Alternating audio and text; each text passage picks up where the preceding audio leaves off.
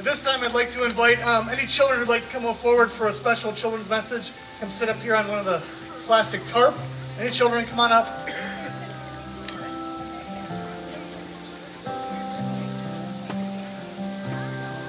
a seat, take a seat.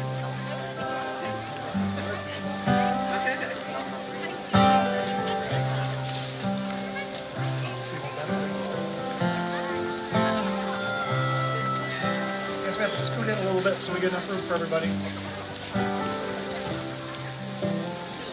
Scoot forward a little bit. Kind of squish in a little bit.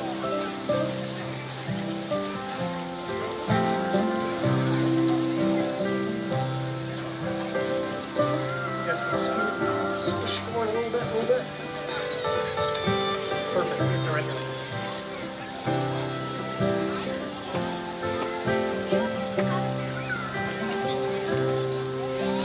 Right there, rules. There's some room over here too.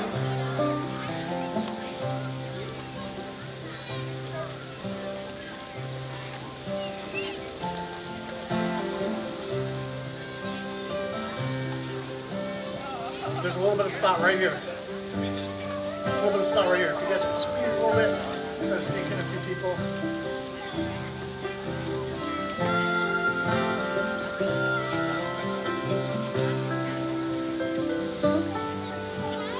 Girls, there's a little bit of room right here.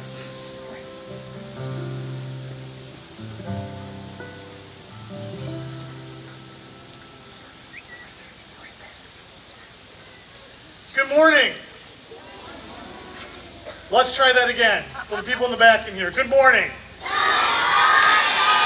Much better. My name is Mr. Steve. For those of you who don't know me, I'm the Director of Child and Family Ministry here today. This morning, I want to talk to you about praise, about singing. I have a friend, Pastor Steve, if you would come up here. I'm Steve, and this is Pastor Steve. That can be confusing, but it shouldn't be. Pastor Steve has one. I'm a good-looking one. And the much better-looking one, and he's got more hair. So, Pastor Steve here, he is going to sing a few bars, because I want you to know what it's like to hear beautiful music. Pastor Steve. Okay. Our God, our help in ages past, our hope for years to come. Is that good? Perfect. Okay. Excellent. Give him a hand. Now, we just had some music that was playing, and hopefully you were joining in that singing, right? Because God calls us to be people of praise. But maybe you don't sing like Pastor Steve. Maybe you sing like me. This little light of mine, I'm gonna let it shine. That's why I don't ever sing with a microphone on. Because it makes some people sad. But here's the thing. God tells us in His Word that we are called to praise. And some of you, I would ask, maybe you think I shouldn't sing because I don't sing very well. But let me tell you something. God tells us in His Word about how awesome and amazing it is what God's people do in response to what Jesus has done. We sing. We sing praises. We sing loud. Sometimes maybe we don't know the words, and we dance. Don't dance like me, I'm not good at it. But we dance. We get excited, we move. Because we're excited for all the amazing things that God has done for us. We're excited for the amazing things that Jesus did for us. I'm going to borrow this Bible because Ella was holding it for me so nicely. From Psalm 148, it says this. Praise the Lord from the earth, you great sea creatures in all ocean depths. Lightning and hail, snow and clouds, stormy wind that do His bidding. You mountains and all hills, fruit trees and all cedars, wild animals and all cattle, sea creatures and flying birds, kings of the earth and all nations, you princes and all rulers of the earth, young men and women, old men and children. Sing praises to our God. God has called us to sing His praises. Sing His praises because we know what Jesus did for us. We're going to hear a reading in a little bit about how the children were singing praises about what Jesus had done. And I would ask you as God's people, as his children, as some of his most important people, to praise our Lord. Jesus says later, even the rocks will cry out. So I brought something to remind you to remember to praise God. Actually, back there in the Sunday school area, games area, you can go and get one of these rocks too if you want and do some decorations with them. But here's my deal. Here's my deal about praising Jesus. God says all of creation will cry out. All of creation will praise. Don't get outpraised by a rock. Don't get outpraised by a rock. Remember to sing his song today. Remember to give God glory because of all the things that he does. Remember to sing praises because of what Jesus does for you every day, dying on that cross and forgiving you, to making him new. Could you guys join me in a word of prayer? You can repeat after me.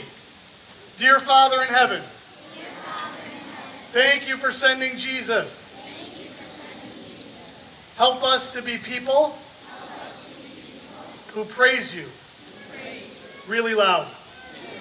Amen. All right, you guys could go take a seat.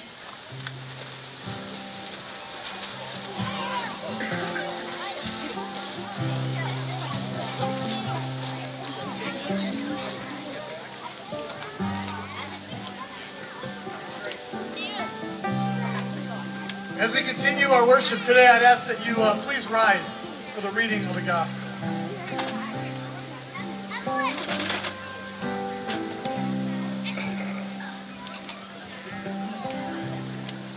Matthew 21, verse 14 through 16. The blind and the lame came to him at the temple, and he healed them.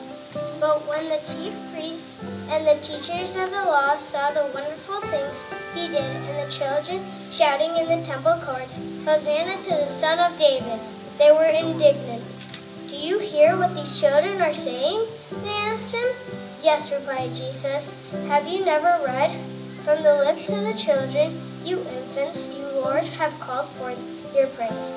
This is the gospel of the Lord.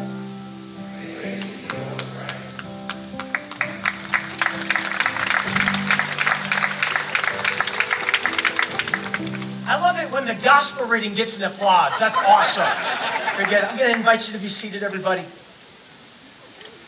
So it never fails. I just took a drink of water and it spilled right over the front of me. So it's not sweat like you may think. But so we've been in the midst of a series this summer, as mentioned, Songs of Summer, and just dwelling and reflecting on what a gift music truly is. And what a gift music is. We've been so blessed already here in worship today.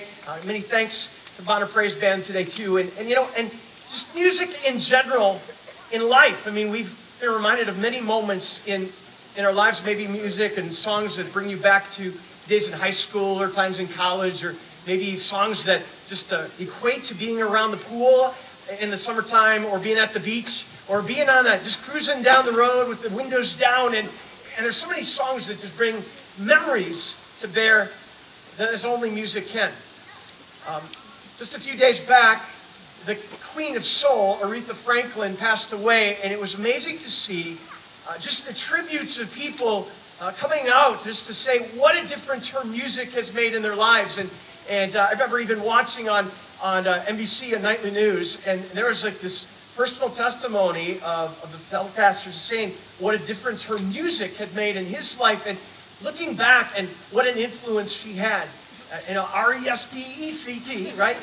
And just all the many other songs Aretha Franklin was known for. That's just one example of how music can make an impact throughout the decades and the generations. Here's another example. I have a friend of mine named Scott. He's a pastor out in California. And just last weekend, he was doing a baptism at his church. A little baby by the name of Axel Cruz. And as he gathered the family up and is going through the baptismal liturgy, and he took her into his arms, him, Axel, into his arms, and shared with the sponsors and the parents and the whole congregation as he said, "Now I baptize you, Axel Rose, in the name of the Father," and the congregation erupted, and that's when the organist ad-libbed went right into a version of Guns N' Roses' "Sweet Child of Mine." I'm kidding about the last part. They didn't do that. Although on Facebook, because the video was preserved. It's beautiful. Everybody started laughing. Axl Rose, lead singer of Guns N' Roses. And what came out of that, too, is, every rose has its thorn, and some of the other great songs from that 80s hair band era. But somebody then posted and said, believe it or not, Axl Rose was baptized at their Lutheran congregation in Lafayette, Indiana. Who knew? So there you go. Music has an influence in all realms.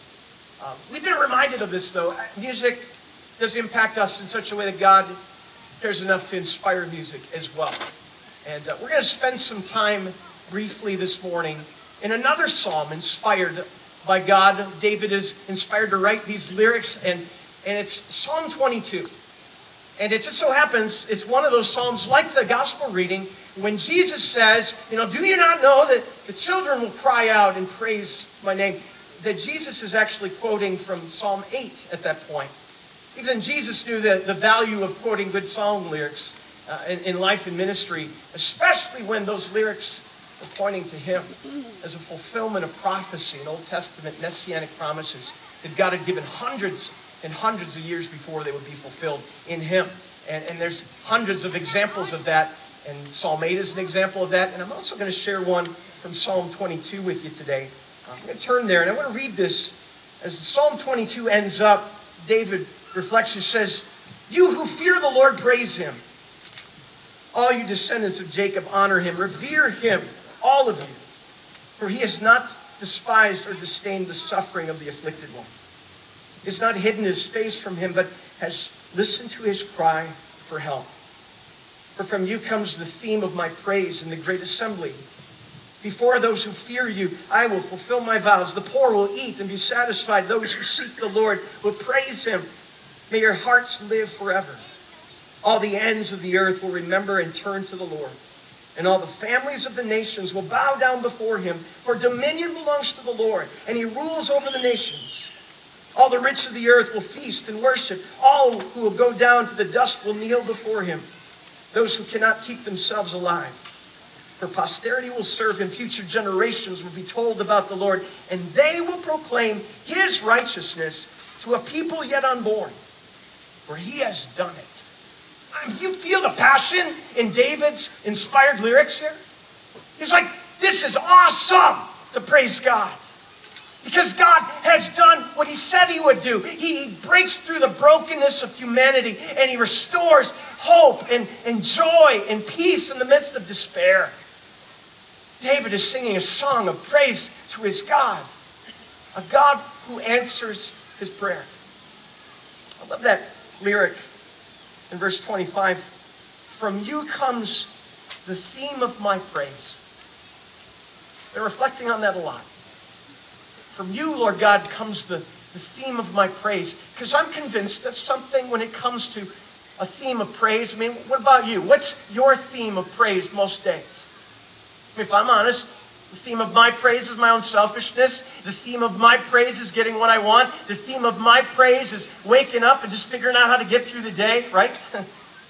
and then looking at my calendar, like, what do I got to do today? What's the to-do list? And what do I got to get from the grocery store? What do I have to do for my family that day? Or what's the needs of my job? Or maybe it's, like for you, answer the question. What is the theme of your praise? Maybe the theme of your praise is success. Maybe the theme of your praise is appearing to be successful. Let's face it, in this area, there's a lot of keeping up with the Joneses that needs to be done, right? Often the theme of our praise is trying to fit in. Maybe the theme of our praise is trying to be noticed. Maybe the theme of our praise is not being forgotten in the midst of our life where we feel broken and in despair. What's the theme of your praise? What can happen a lot is, I think we get convinced, is when it comes to who God is and who we are, it's easy to praise God when everything's awesome and everything's going well and our family's doing great and our health is exactly what we want it to be and we're successful, or maybe we're being able to pay our bills and everything's going well and we're planning ahead for the future and everything's figured out. And as if there is anybody like that. But it's easier to praise God, it would seem, when things are going in the way we would like them to go. But the reality is often they don't. And the question is it possible to praise God even when our life is falling apart completely? Chances are some of you can equate to that. You may be going through a really rough time. Maybe you're going through a divorce. Maybe you're going through a loss of a loved one. Maybe in the midst of your family there is a health diagnosis that you did not see coming, and you're just grappling with, how are we going to get through this? Maybe for you it's a financial challenge. And you're trying to figure out, what is the theme of praise in the midst of all of this, when brokenness is becoming your theme? What is your theme today? I think about that, and is it possible to truly praise God even when things are disastrous?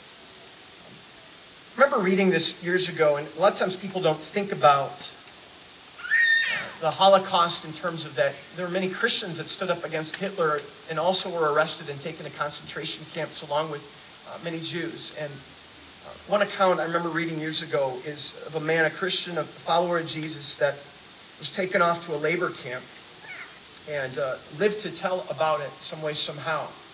And he gives this account. He says, "My friends often wonder what kind of work I did when I was in the labor camp, in the concentration camp. It kept me healthy and sane. I answered them that life in the labor camp was very, very hard. The authorities in that camp put me to emptying human waste from a cesspool. And most of the prisoners were afraid to approach the cesspool because there was a lot of stench to it, and he goes into a lot of disease in the cesspool.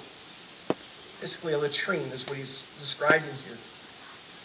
And he says, I was well educated. I was from a well-to-do family, and it was known that I was a follower of Jesus as a Christian, and those at the camp were aware of this, and they put me in charge of the cesspool. They enjoyed putting me to work in that human waste because they just enjoyed watching me. From a distance, that is. The cesspool was 2 meters in breadth, 2 meters in length, filled with human waste collected from the entire camp." I know this is disturbing, isn't it? "Once it was full, the human waste was kept until it was ripe and then dug out and sent to the fields as fertilizer. Because the pit was so deep I couldn't reach the bottom to empty it, so I had to walk into it in this disease-ridden mass and scoop out the successive layers of waste. All the time being forced to breathe the stench. And the guards and the other prisoners kept a long way off because of the stench, but they made me do it. But what they didn't know is I enjoyed it. I enjoyed the solitude. In the labor camp, all the prisoners normally were under strict surveillance. No one could be left alone. But when I worked in the cesspool, I could be alone.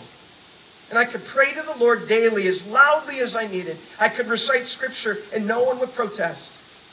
And I could sing loudly the hymns and praise songs I remember. When I worked in the cesspool, I knew and discovered a wonderful fellowship with my God. I knew the Lord's presence was with me. He never left me, nor did he forsake me." Disturbing. And yet, what a perspective builder for life. Especially when we're going through the ugly moments in life. You might say, and this isn't my point, like, well, at least it's not that bad. That's actually not my point. Because moments in life, when life is falling apart, can be like that. And we're overwhelmed by it. We say, this isn't fair. And yet God says, but I am here. I am present for you. In such a way that David could share those words. You, Lord God, are the theme of my praise. In any and every situation, you are the theme of my praise. Now, how is that possible? Well, to understand that, we need to go back in Psalm 22 and read the beginning of it. Because Psalm 22, quoted by Jesus in a very important moment that reminds us of how significant it is that he enters into the cesspool of our brokenness of humanity. Jesus quotes these words from Psalm 22. My God, why have you forsaken me? Why are you so far from saving me, so far from the words of my groaning? Oh my God, I cry out by day, but you do not answer. By night, and I am not silent. Yet you are enthroned as the Holy One. You are the praise of Israel. In you our fathers put their trust. They trusted and you delivered them. They cried to you and were saved. In you they trusted and were not disappointed. But I'm a worm and not a man, scorned by men, despised by people. All who seek me mock me. They hurl insults, shaking their heads. You trust in the Lord, let the Lord rescue him. Let him deliver him, since he delights in him. Do not be far from me, for trouble is near, and there is no one to help. He goes on, he says, I'm poured out like water.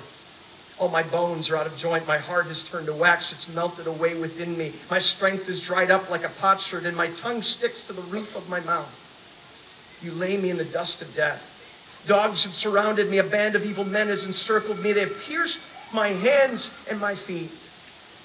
I can count all my bones, and people stare and gloat over me. They divide my garments among them and cast lots for my clothing. And Jesus quotes his early words of Psalm 22 in a very significant moment on the cross. And it's in recognition of this realization, Jesus, once again, is the fulfillment of these Old Testament promises. I had this happen to me some weeks ago. I was doing a funeral at a funeral home, and shared Jesus as the hope of the world, and Jesus as the answer even to death, as one who goes the way of death and suffering in our place and rises again to new life and brings new purpose and meaning not only to today, but gives us the gift of eternal life. And you know what happened after that funeral? Somebody came up to me and she smiled and she said, she gave me this big hug. She says, I want to know more. Just what you said today, I don't have that hope. I don't have that peace. I don't have that joy. I want to know more. And it was awesome. She says, I grew up Jewish. She says, I hear about Jesus, but I don't know what's so important. And we talked briefly, and I said, oh, you know what? If you've grown up with Old Testament scripture, there are hundreds and hundreds of promises in those words that speak of who Jesus is and what Jesus would do and how he would come to redeem us and love us right where we are. It's like, I have no idea what you're talking about. It's just, but I want to know. Here's an example of it we just read. There he is, being forsaken by the Father, facing the brunt of our sin on a death on a cross. Here he is, as David reflects prophetically hundreds of years beforehand, when he says, I'm pierced, my hands in my feet. You know, a lot of scholars say that's pretty amazing because these words were written hundreds of years before Romans even invented crucifixion. And yet here's David prophetically sharing these words hundreds of years before they'd be fulfilled. Talk about inspired music. Talk about inspired music that comes to change life as we know it, even when we're in the midst of a cesspool of brokenness. A God who leads us to realize we are not alone. And rather, even more than that, he's taken and gone the way of brokenness for us, that we might praise him in any and every situation today, no matter where you are, no matter what you've gone through, no matter what you've done. A God who says you are loved, you are forgiven, you are set free today. We might praise him with all that we are. Years ago, I'm not a big baseball fan, and I'm going to close with this thought. There's a pitcher by the name of Orel Hershiser. He was a pitcher for the LA Dodgers back in the 80s, and incredibly gifted pitcher. In fact, in 1988, he threw just several complete no-hitters, and one of them actually came in one of the National League Championship games and closed out victory for the LA Dodgers. Lives over the New York Mets at that point. They go on and they play the Oakland A's in the World Series, and he continued to perform incredibly well and pitching and striking out so many batters. And he had won the Cy Young Award that year and also had gone on to win the MVP in the playoffs as well as MVP of the World Series after they won. But the camera would show him several times in the dugout, kind of by himself, and they could see him mouthing these words. He was singing to himself with a smile on his face. And the commentators at the time, they said, wow, yep, Orel has a lot to sing about, doesn't he? As great as his team is doing and as well as he's performing. And some weeks after they won the World Series, he goes on late night talk show on Johnny Carson, and Johnny's interviewing him, and Johnny shows the video clip of Orel singing. And Johnny says, tell us, what were you singing? What was the song you were singing from the dugout? And he kind of looked a little bit embarrassed, and he smiled. He said, well, that's kind of personal. And Johnny's like, come on. And then the crowd got into it, like, come on, sing it for us. You can sing it for us. And with that, in front of national TV, Earl Horshizer starts to sing. And it's a song you might also know, and it's one I'm going to sing, and I invite you to sing it with me. With that, he sang, praise God from whom all blessings flow. Praise him, all creatures here below. Praise him above, ye heavenly hosts. Praise Father, Son, and Holy Ghost. We pray. Lord Jesus, thank you for giving us reason to praise. For you are a Savior who has conquered sin, you've conquered brokenness, you've conquered the grave, and given us victory in this broken, fallen world. Lord, you don't promise us everything's going to go easy and perfectly in this world, but you do promise us your presence, and that promise that gives us that presence through your word. Lord, thank you as you open our eyes today to know we are not forgotten or abandoned, but loved, and that in any circumstances, we can praise you with all that we are. May we not get outpraised by rocks today or any day. In Jesus' name, amen.